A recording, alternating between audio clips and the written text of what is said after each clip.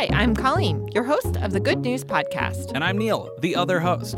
The Good News Podcast is your source for good news, fun stories, auditory delight, and sonic joy. We're bringing all of this goodness to you from the Cards Against Humanity studios in Chicago. But first, some bad things that won't happen to you. Miss Frizzle isn't kidnapping children and taking them on illegal learning experiences. And cookies won't turn into salads. So on today's episode, we're sharing some good news from the medical community. Before I get into what the news is, I want to say thank you to the New York Times weekly Good News Briefing. If you don't currently subscribe to the newsletter, I highly recommend it. Just search the Good News Briefing in the New York Times website. Okay, Colleen? Yeah. Do you want to get back on track? Sorry. Sorry, let's get back on track. Last week, New York University School of Medicine announced it would cover the tuition of all current and future students.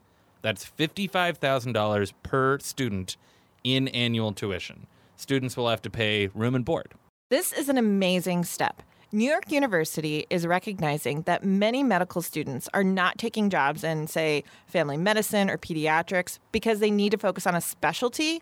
They're coming out of school with way too much debt, and a specialty affords them more of an income, so that's why they're making that choice. Robert Grossman, the dean of the medical school, said the decision recognizes a moral imperative that must be addressed as institutions place an increasing debt burden on young people who aspire to become physicians. This story spoke to me because, one, I've known about this. So I've had lots of friends go through medical school, and they come out with a ton of debt, like $200,000 in debt. Kind of a humble brag there. They're my friends. I did not go. I know a lot of doctors. Yeah, but I am not one of them.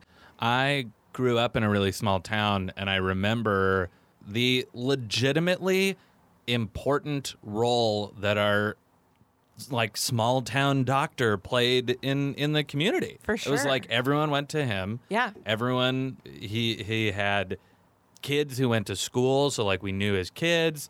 And that person is probably a dying breed. Oh, yeah. Just your basic primary care doctor. Yeah. Right? It is so important to have these specialists that can deal with very rare diseases and things that are going on with genetics and cancer. That's so important. But the majority of our population just needs to be able to go to a doctor to help them be healthy on a day-to-day. Knock on your knee, see how your reflexes are. Yeah. And, the primary care doctor is also to help curb some medical issues that might happen. So preventative care. Yeah, so they're trying to help you, not get diabetes or, whatever you're dealing with. So I think they're being super proactive. They're identifying okay, we need to step in here. This isn't about our bottom line.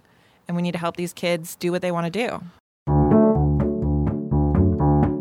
Thanks for listening. Do you have good news? Awesome. Or maybe you want to tell us a joke or idea? That's amazing. Email us at goodnews@cardsagainsthumanity.com. Or leave us a voicemail at 773-217-0156. You can also tweet us at The Good News Pod. And if you love the Good News Podcast, review us on iTunes. We'd appreciate it.